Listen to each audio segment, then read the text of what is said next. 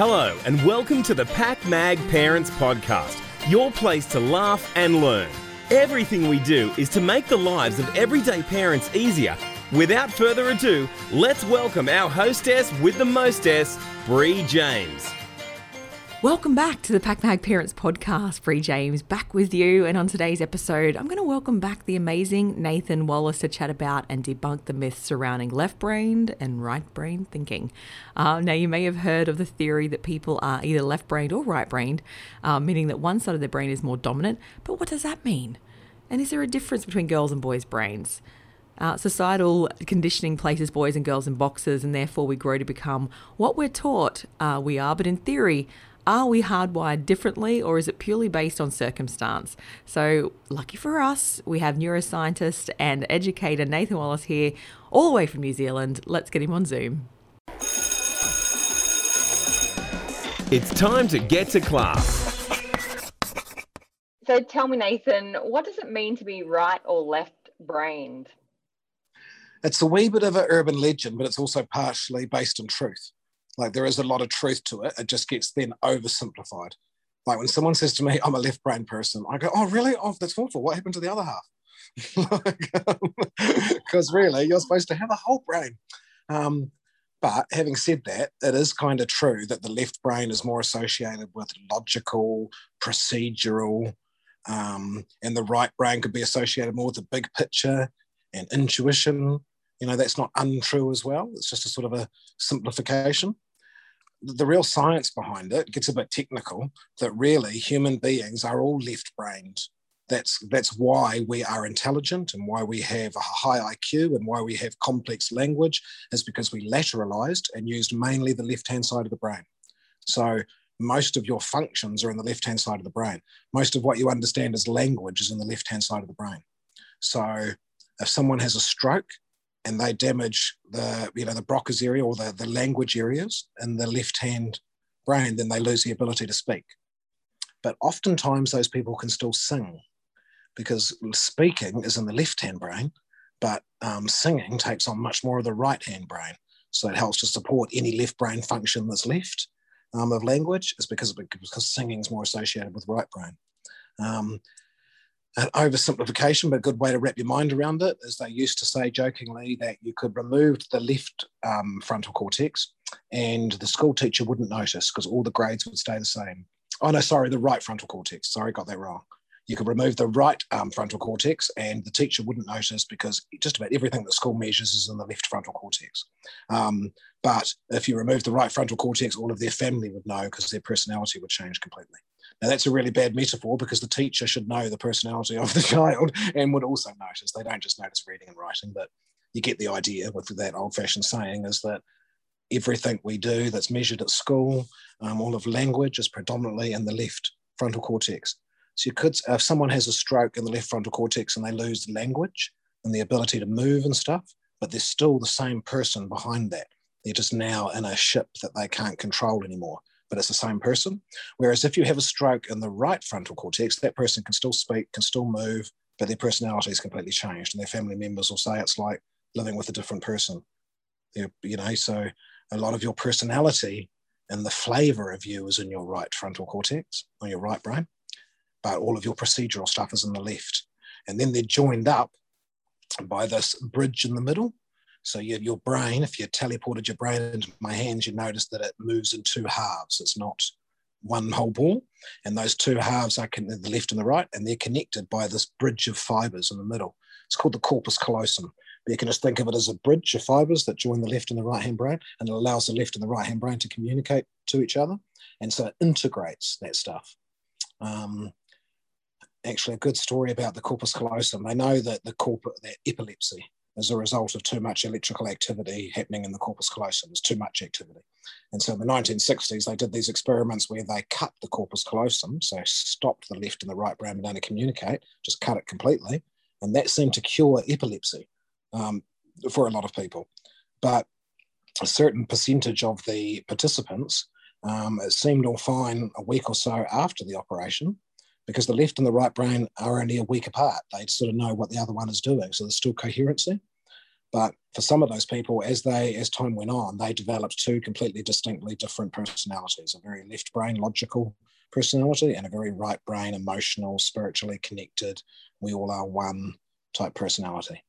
In lots of ways, you could see that all of us are what we think of as our one personality is really a very sort of left brain, almost autistic, logical, detached from emotion personality, and a right brain, very connected, emotional, intuitive, and they're connected integrated via the corpus callosum into what we think of as our one personality.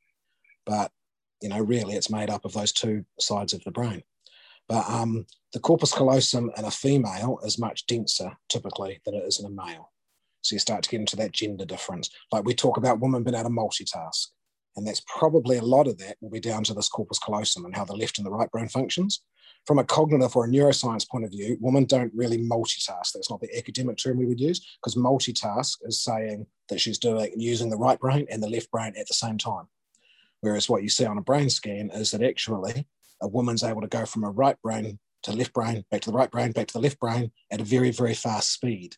And if you think of the corpus callosum as being a bridge that joins the left and the right-hand brain, women have like a major 6-lane highway, like the German Autobahn that has no speed limits and no traffic jams.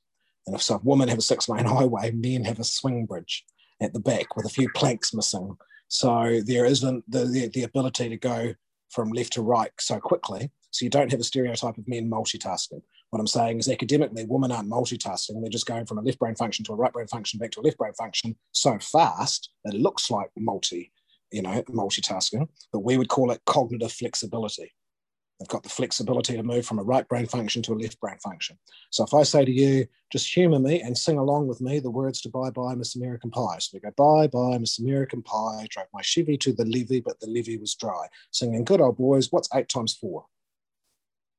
So the people that were able to go from reciting poetry that they don't really know the words to, but you probably do know the words because we know the words to 1,000 songs that we don't think we know the words to. So you kind of do know the words, but it's more intuitive.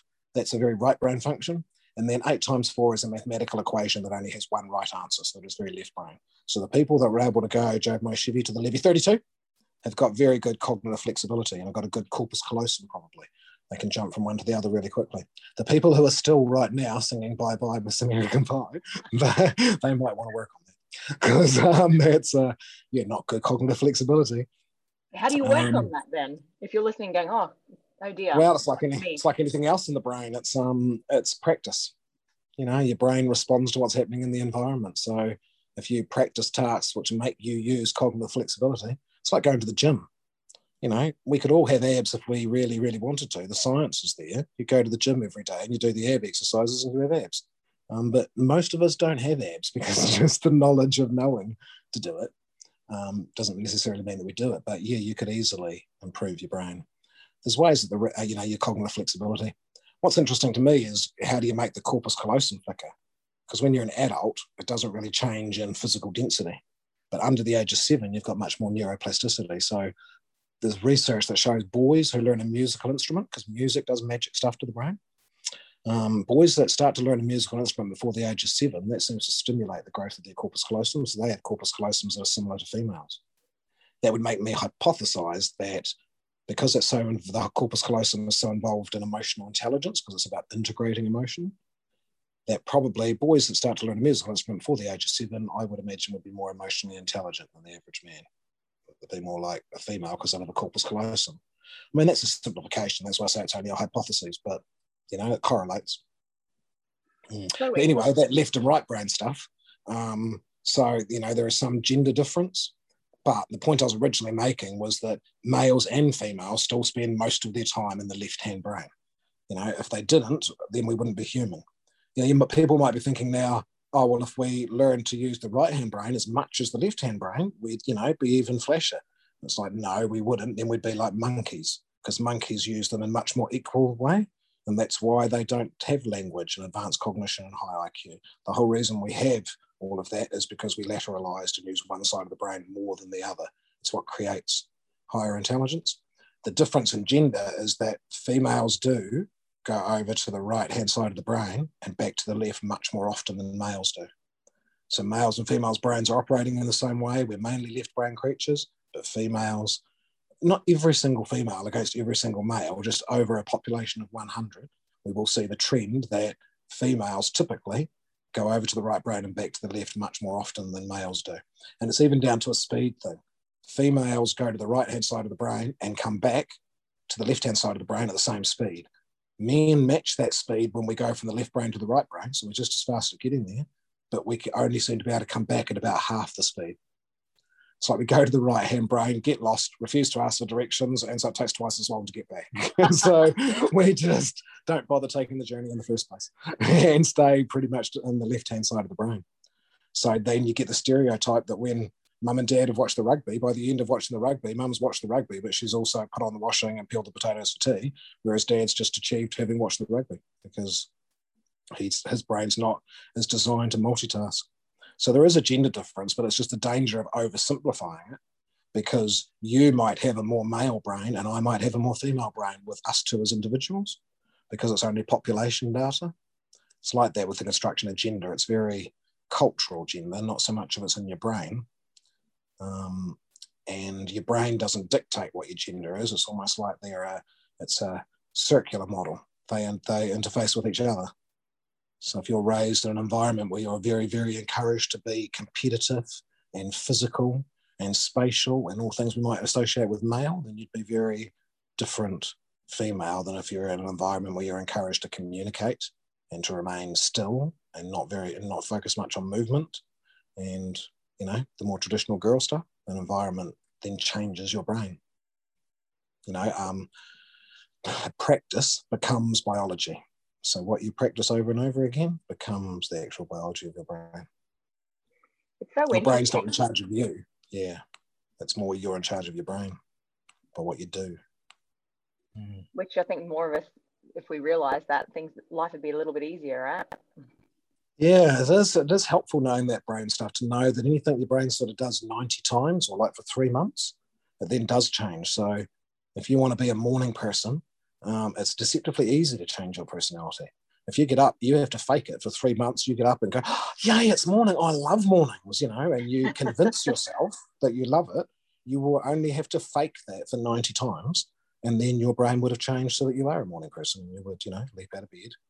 But who has the motivation to do that 90 times in a row? Not many people. Sadly. Yeah.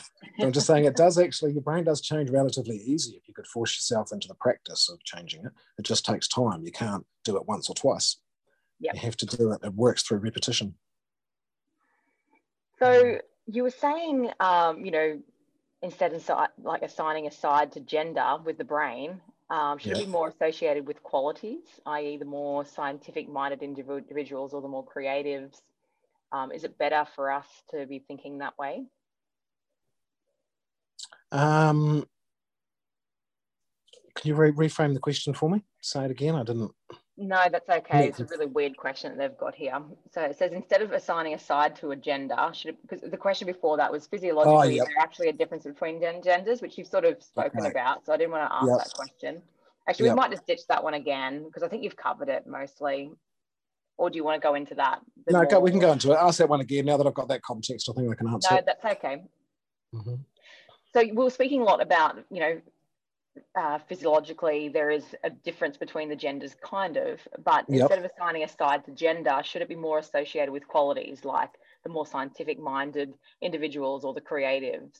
Yeah, that's right. It is. The more scientific, logical person we could associate more as a left brain type of person, as long as we're not oversimplifying in our head that means they don't have a right brain or they don't use their right brain. A creative person is more right-brained. I think it's often about getting the balance, though. You're kind of born genetically predisposed to one. If you did really well at school and found school not that difficult and always passed, you're probably quite a left brain person because school's quite suited to left brain people. If you're a right brain genius and your gift is music or your gift is spatial, or school probably missed it. School's really focused on that left stuff. But I think a lot of our brilliance is around actually going to your weaker side and strengthening that. So I found school quite easy. So I got the left brain stuff, but I couldn't perform on stage without my right brain, because that's the ability to connect to people and stuff. if you were just left brain, you'd be a little academic in an ivory tower that no one's listening to. But you've got all the qualifications and the letters after you. So the ability to connect with audiences and translate stuff into meaningful, translate research into meaningful stuff, heaps of that is right brain. So I think it's the reason I've been successful in my career is because of the left brain qualifications and going to university and being an expert in that stuff. But there's lots of experts in that stuff that don't have the same success. I think a lot of my success is because I also studied drama and played theatre sports and was quite creative and theatrical. And so I think that brought my right brain online as well. Genes sort of gave me the left brain, but I think those environmental things then gave me a right brain, and everyone does a whole lot better with the whole brain. So it's good to recognize your strength, but I think it's actually, a lot of times I have presenters come to me and ask about how to be a better presenter. And they want me to give them advice, and I think they think it's going to be all sort of left brain advice, like you should do this with your slides or introduce yourself this way, and you can give them some pointers like that, but 9 times out of 10 what I tell people who they already understand their topic really well, they're only going to be able to teach to the audience about 1% of what they know. And so actually sometimes that other 99% is a hindrance because they try and put in too much information and then disengage the audience. So I think it's as much about storytelling as it is about giving information. So 9 times out of 10, I send those people to play theatre sports for 6 months.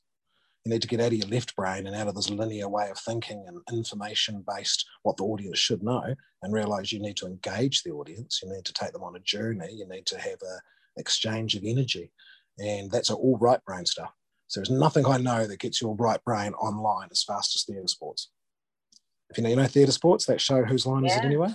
Yeah, because you have to improvise. So when I say, okay, make up a song now about your mother eating baked beans in the shower, you just have to go bang and make up a country and western song about your mother. So you just have to go, mum's eating baked beans in the shower, and just go. And you make a dick of yourself. You're not that good at it for a start. Even when you're good at it, it only comes off 1 in 5 times, but it just does magic stuff to the brain in terms of making you go with that creative. It's like a muscle. You're exercising that creativity. And it's amazing the genius stuff that your right brain will throw up, but we often don't use it because we're so focused on left brain, analytical, the order. So I think they become a 10 times better presenter when they go and play theatre sports for 6 months. So that's not directly applying it to what they're doing. It's just bringing their right brain online, and then they will naturally be a better presenter. It's so interesting because I've got one child that's more left brain, I think, and the other that's more right brain. Right. And it's an interesting thing to sort of look at as a parent, I guess, and know that knowledge. But how can we help our children that are that way, that are obviously opposite, but, maybe more left brain or maybe more right brained, and how we can get them to use both sides of the brain?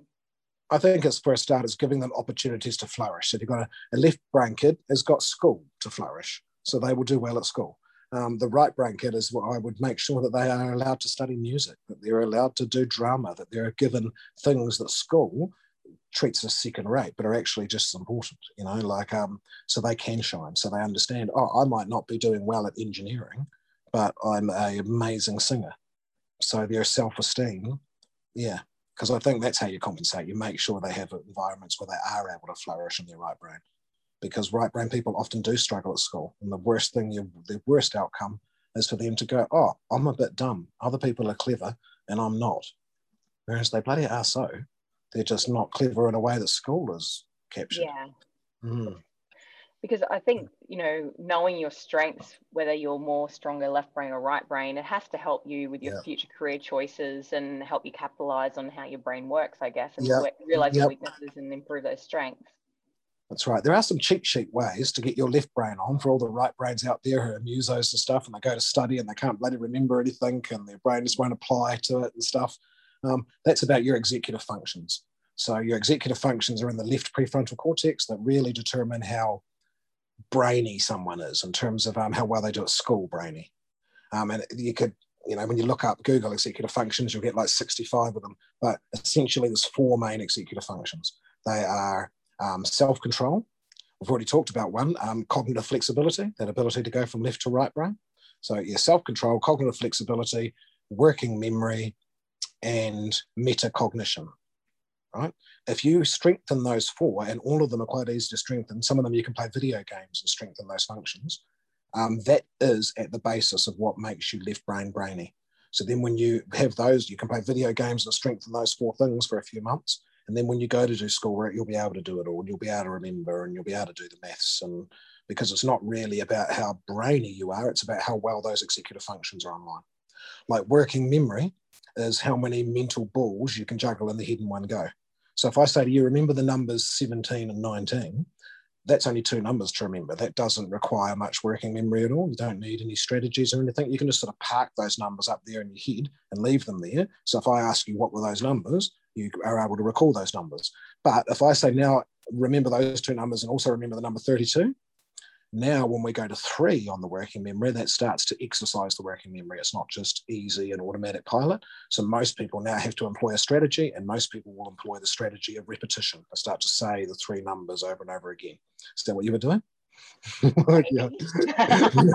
I'm not going to ask you what the numbers are, so you can let go of the numbers, right? I'm just trying to demonstrate what working memory is. That with everyone's got a working memory with, not everyone, most people have a working memory with 2 is not difficult. 3, you have to employ some strategies. Most of us don't need a working memory of 4. So if we don't naturally have that in our genes sort of thing, then we don't go up there.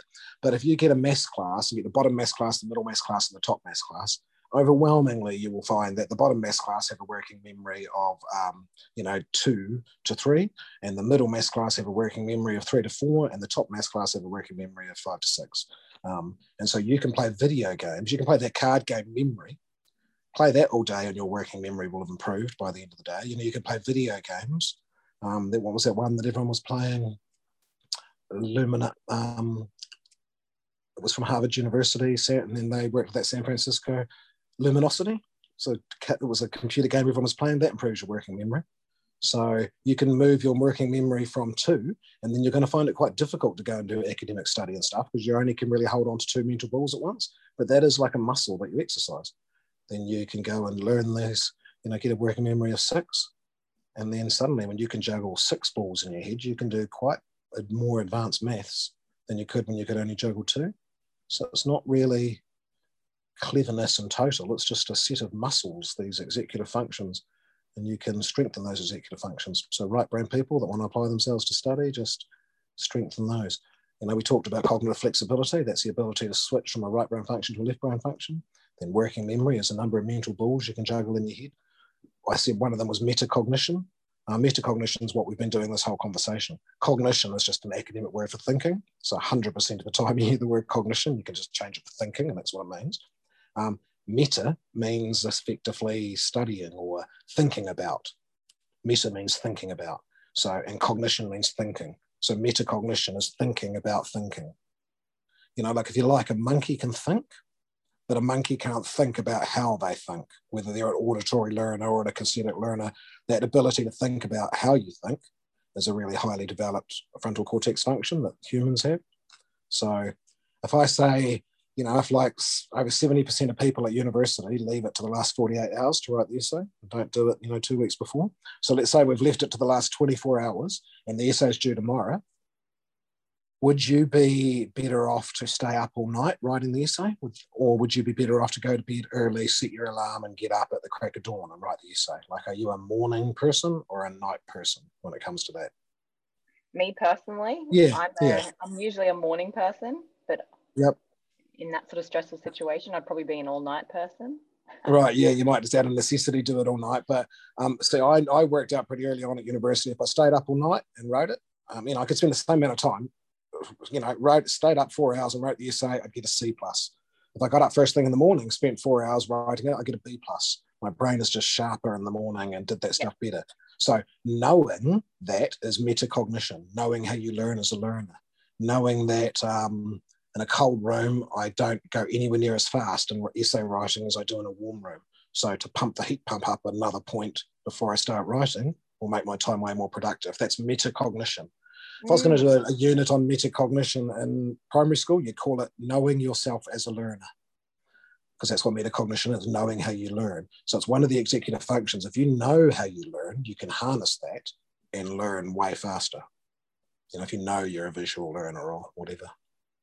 I think that's half the trouble with our children. They just don't learn the way they're being taught, but they you know, they don't know how the best way for them to learn is, and teachers Yeah. are so busy in classrooms now that, you know, I guess it's hard for them to be able to adapt to every single student's type of learning. But I think if children sort of know that they're not very good at the auditory, that they're more a visual learner or whatever else, and they can know that themselves. So it is quite. I think you will see much more of that in new curriculum developments, because there's so much of this research behind executive functions and metacognition that gives it a whole lot of creed and status, because it's one of the top executive functions. So we know it's one of the things that makes kids intelligent. So we've redeveloped the primary school curriculum here in New Zealand.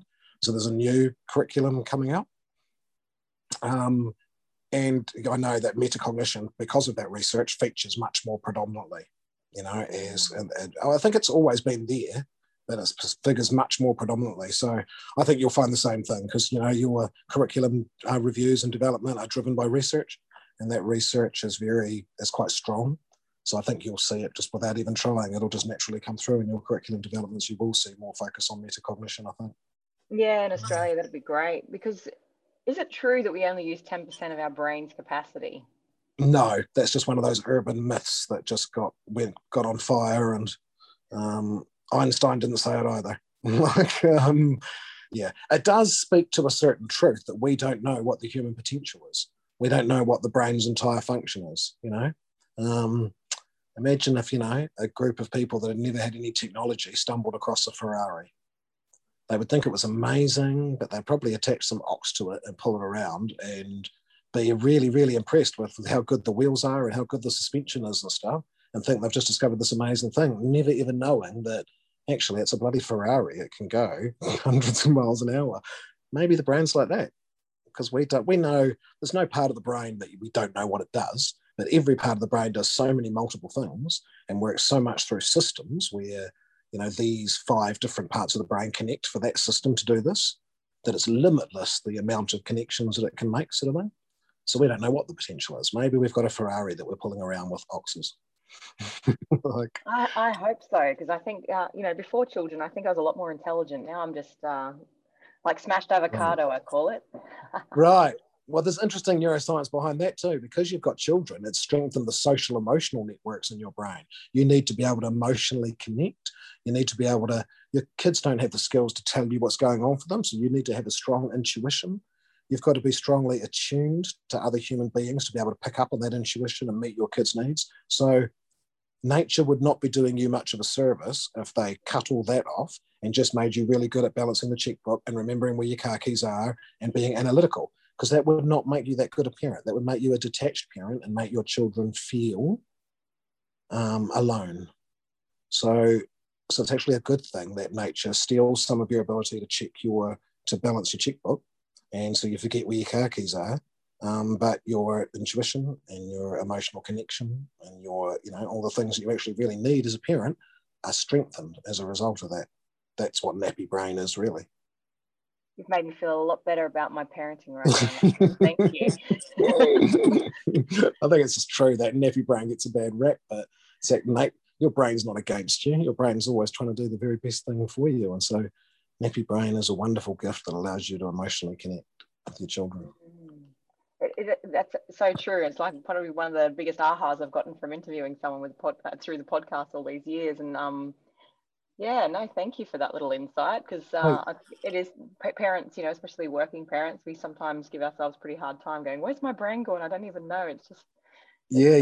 But your brain's so multifaceted. There's just a part of your brain, the analytical part, that's not as strong as it was, but other parts of your brain are so much stronger. Yeah, it's very, very true. You've hit me in the heart today, so thank you. Sweet. So we have, research has found, going back to the kids now, that the first 7 years of a child's life definitely determine to a large extent their life experience. So what are your thoughts on this? Like, if a child's experience hasn't been positive, how can we overcome these setbacks, I guess, if their first 7 years haven't been? The first thought that comes into my mind is that saying it's hundreds of years old. It probably needs to be updated to the first 1,000 days now, rather than 7 years. Okay. You know, give me the child in the winter, and when they're 1,000 days old, we can predict statistically with a high degree of accuracy most of your outcomes. From a neuroplasticity, a brain development point of view, most of your brain's growing in that first 1,000 days. And after 3, it doesn't grow bugger all, really. It only grows a little bit. That's why 3-year-olds have big heads. Have you put a jersey on a 3-year-old recently? Working out there. Because they've basically got an adult-sized head. Don't they? Yeah, they've got an adult-sized head because most of your brain grows in the first 1,000 days. So by 3, they've got this kind of nearly adult-sized head, but only a tiny little body. So yeah, I'm just saying, I mean, there's still lots of research relevance to having 7 as an age too. I'm just saying that actually you could take it even further back than that. Other researchers would argue it's by the age of 1. Actually, statistically, we can predict a whole lot of the children's outcomes when they're still in the womb, just based on their mother's statistics. So, research can really inform us. But from a brain development point of view, it's the first 1,000 days. I think when we take into account social emotional development and gender development and all of that more social stuff, then it's probably 7's more fair. It's not just the brain, it's about who you are as a person. But like you say, the crux of the question, what if it completely sucked? Your first 1,000 days or your first 7 years. I always like to quote a famous educational theorist here that everyone can relate to. Can we fix it? Yes, we can. That's Bob the Builder for all the less cultured people here. Can we fix it? Yes, we can. The reason we can predict your outcomes from a really early age is because the majority of people do not receive an intervention. So if you were living what's the way of saying the most horrible, revolting, gang abuse, violence, over here I'd say Once Were Warriors, because that's a famous movie that just depicted all of that violence. Do you guys know Once Were Warriors? Yeah. I'm sure you've got your equivalent. Yeah. So if you had a Once Were Warriors first 1,000 days, can we fix it? Yes, we can. The reason we can predict your outcomes at 3 is because the vast majority of children who come from a Once Were Warriors first 1,000 days will continue to live that until they're 18. So that's why we can predict their outcomes, because there's no intervention. If you go and adopt that child at 1,000 days old or at 7, and you take them into a loving, nurturing, caring home, absolutely the brain's going to change and the brain's going to respond to that. That says temperament plus personality temperament plus experience equals personality. So your personality is a combination of the temperament you were born with and the experience you've had. And because you can change your experience quite easily, that means you can change your personality quite easily, because it's a result of the combination of your temperament and your experience. So put glibly, if we took you to death row now and locked you up on death row and left you there, your personality would change immensely. If we put you in jail, because you'd be in a way different environment, so your personality would radically change, but who you are as a person, your temperament would remain completely consistent. Your temperament doesn't change throughout your whole life. We can measure traits of your temperament from the day you're born. There's famous researchers are Thomas and Chess. The researchers around temperament, I think they've got 9 different traits that you can measure. Like for instance, if I say to you, imagine that you're on holiday, you're at a tropical island, you're at the pool, right? Palm trees, sun is blazing. It's your ideal tropical island holiday at the pool, right? Just visualize that. You've got a clear vision of that. And then I'll say to the audience, okay, one of the temperament traits we measure is level of physical activity. Now, I never told you whether there was physical activity or not in that. So if you immediately had pictured yourself swimming in the pool, you've probably got a temperament trait of being quite physically active. If you immediately pictured yourself drinking a pina colada on a sun deck, a sun lounger, probably not so active, right? Because I didn't mention those things, so that'll give us an indication of your temperament. Which of those did you place yourself as doing? Things like adaptability to change. You can even measure that down to the way they adapt to light. Some kids' eyes will dilate very quickly when the light goes on and adapt to it in a couple of seconds. Other kids will take, 7, 10 seconds. Your adaptability to change seems to be hardwired in as part of your temperament and genes. So your temperament remains consistent, but what I'm saying is you can change your personality easy as. Like, it is just about, the older it is, the harder it is, but it's about just changing the environment. There's lots of stuff in there. Because your diet also affects how quickly you can change your brain. If you're trying to get over a difficult childhood, change your way of being, which we all do all the time. It's called growing up, You can't get away with that like a teenager for the rest of your life. We all had to change with, so your brain is, for everyone, is always changing. But the 4 things that you can put in your mouth that will slow that down and make it a whole lot harder, you can remember with the anagram CATS, C-A-T-S. It's caffeine, alcohol, tobacco, and sugar. They're the 4 things that reduce your neuroplasticity. So if you've had a stroke and you want your brain to heal fast, I would reduce your caffeine, alcohol, tobacco, and sugar, because the more neuroplasticity you've got, the faster you'll heal. if you're trying to bring about behavior change and respond in different ways, you want to establish new behaviors and stuff, where that could be, not lashing out and getting violent. It could be stopping cigarette smoking, or any behavior change. You're going to need neuroplasticity. So the less caffeine, alcohol, tobacco, and sugar you have, probably the more neuroplasticity you've got, and the faster that behavior change will stick. So interesting, isn't it? Yeah, well, you just learn lots about, because originally I worked in sort of more psychology fields, but as a counsellor and a trauma person, it's interesting getting the brain development knowledge and then overlaying it over that knowledge and how they interface. Yeah. Because I guess so many children, they're having caffeine, like Coca-Cola at such a young age now, and so much sugar. Hopefully they're not having alcohol and tobacco. But they're having energy drinks which are loaded with caffeine and sugar. Yeah, absolutely. Yeah. And it shows why we're having so many behavioural issues and different things like that, I guess, in society with children. Yep. It's interesting, because when people are saturating their brain with any addictive thing, whether it's sugar or caffeine or alcohol or drugs or, addiction, what is addiction? What is that brain's ability? Why is the brain trying to drown itself like that? Really, I find all addiction comes back to trauma. The brain has been traumatized at some stage, and so it's trying to quell that trauma with whichever it's drowning itself in, whether that's caffeine, alcohol, tobacco, sugar, drugs, relationship, sex, whatever it is that they're drowning themselves in to get this endorphin fix. It's usually covering up trauma. And like we said, the brain's quite easy to fix. So if you face up to that trauma, it generally fixes, and quells the addiction. But we're getting a bit deep and meaningful there, but I just find in my workshop, 90 days we've got to do something to change. Yeah, absolutely, it is. And trauma is so interesting on the brain, because the part of the brain that's traumatized is the emotional brain, and the emotional brain is not logical. So the things that traumatize people are not what you think, because they're not logical. They're things that logically you shouldn't have been traumatized, but you are, because you just happened at the wrong time. So most people are not traumatized by their mother leaving them too early at primary school, but there'll be some kid out there that got major trauma because the developmental stage he was at, that was just happened to be the wrong day, and something as little as that triggered and that emotional response in his brain, and he gets post-traumatic stress disorder as a result of being left too early at school. And yet that would only happen 1 in a million times. I'm just saying it's not a logical thing. A lot of trauma is logical. Kids that are sexually abused, kids that are beaten and stuff, there's logical reasons for being traumatized. But I'm saying a lot of people, if they have addictions, they might not have an identifiable trauma, like I was abused as a child, or so they might not understand it, but it could have been something like that. It could have been something that I always think of the emotional brain as being like a 2-year-old. They have the logic of a 2-year-old. So the 2-year-old can decide that the wind is scary, and they've got to be scared of the wind, and they don't need any rational bloody reason for it. So understanding your trauma response is the same thing. So heaps of it is identifying what is the trauma. Which I think we should do in another podcast. I get some positive results with NLP, which is interesting, because you wouldn't super support that with neuroscience. I've seen really positive outcomes from it.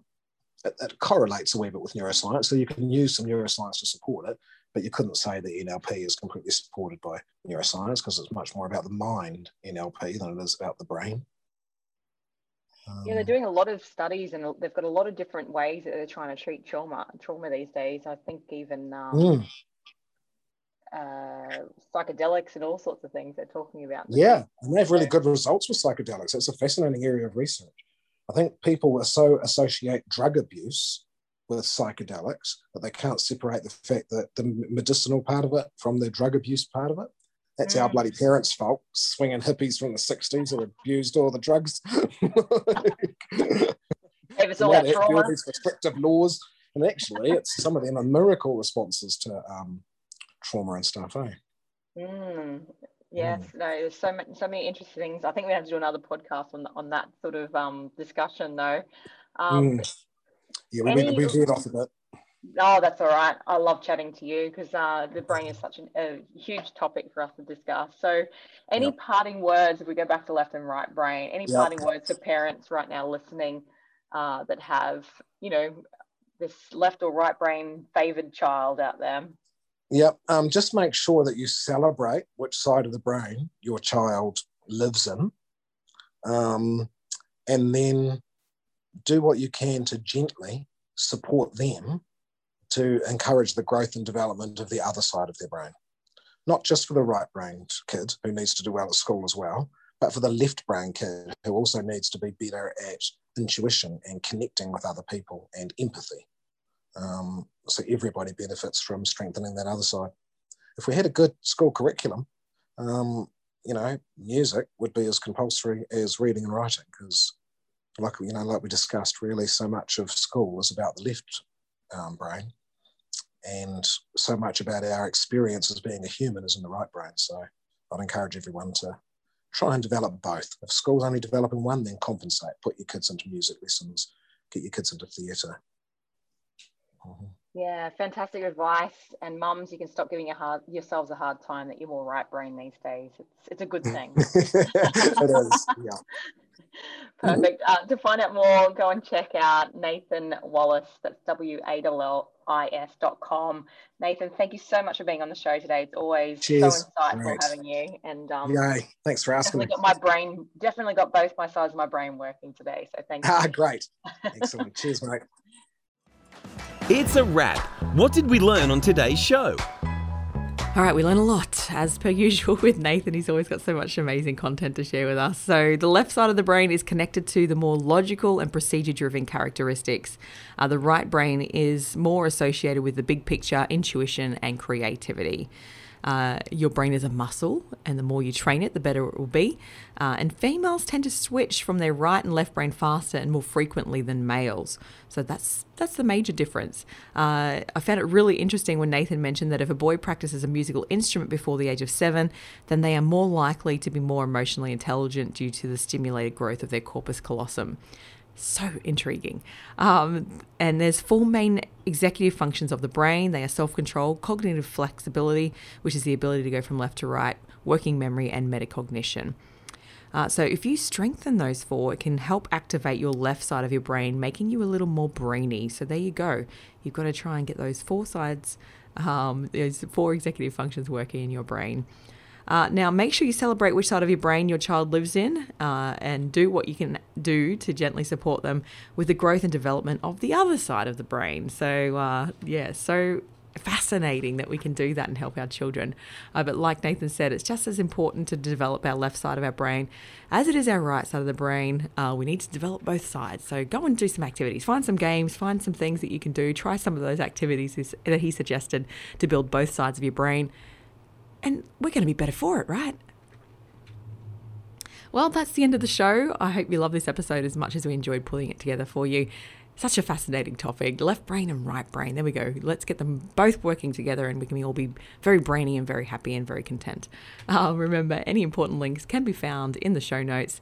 But thank you so much, Nathan Wallis, for coming onto the show again. It was wonderful to have you. But until next time, parents, happy parenting, and don't forget to tell everybody you heard it on Pack Mag. Thanks for listening to today's show. If you want to be an expert guest, or you've got a weird, wacky, or wonderful product to share, don't be shy. Get in contact with our team at info@packmag.com.au. This podcast is proudly produced by PackMag. You can listen to more episodes on our website, packmag.com.au.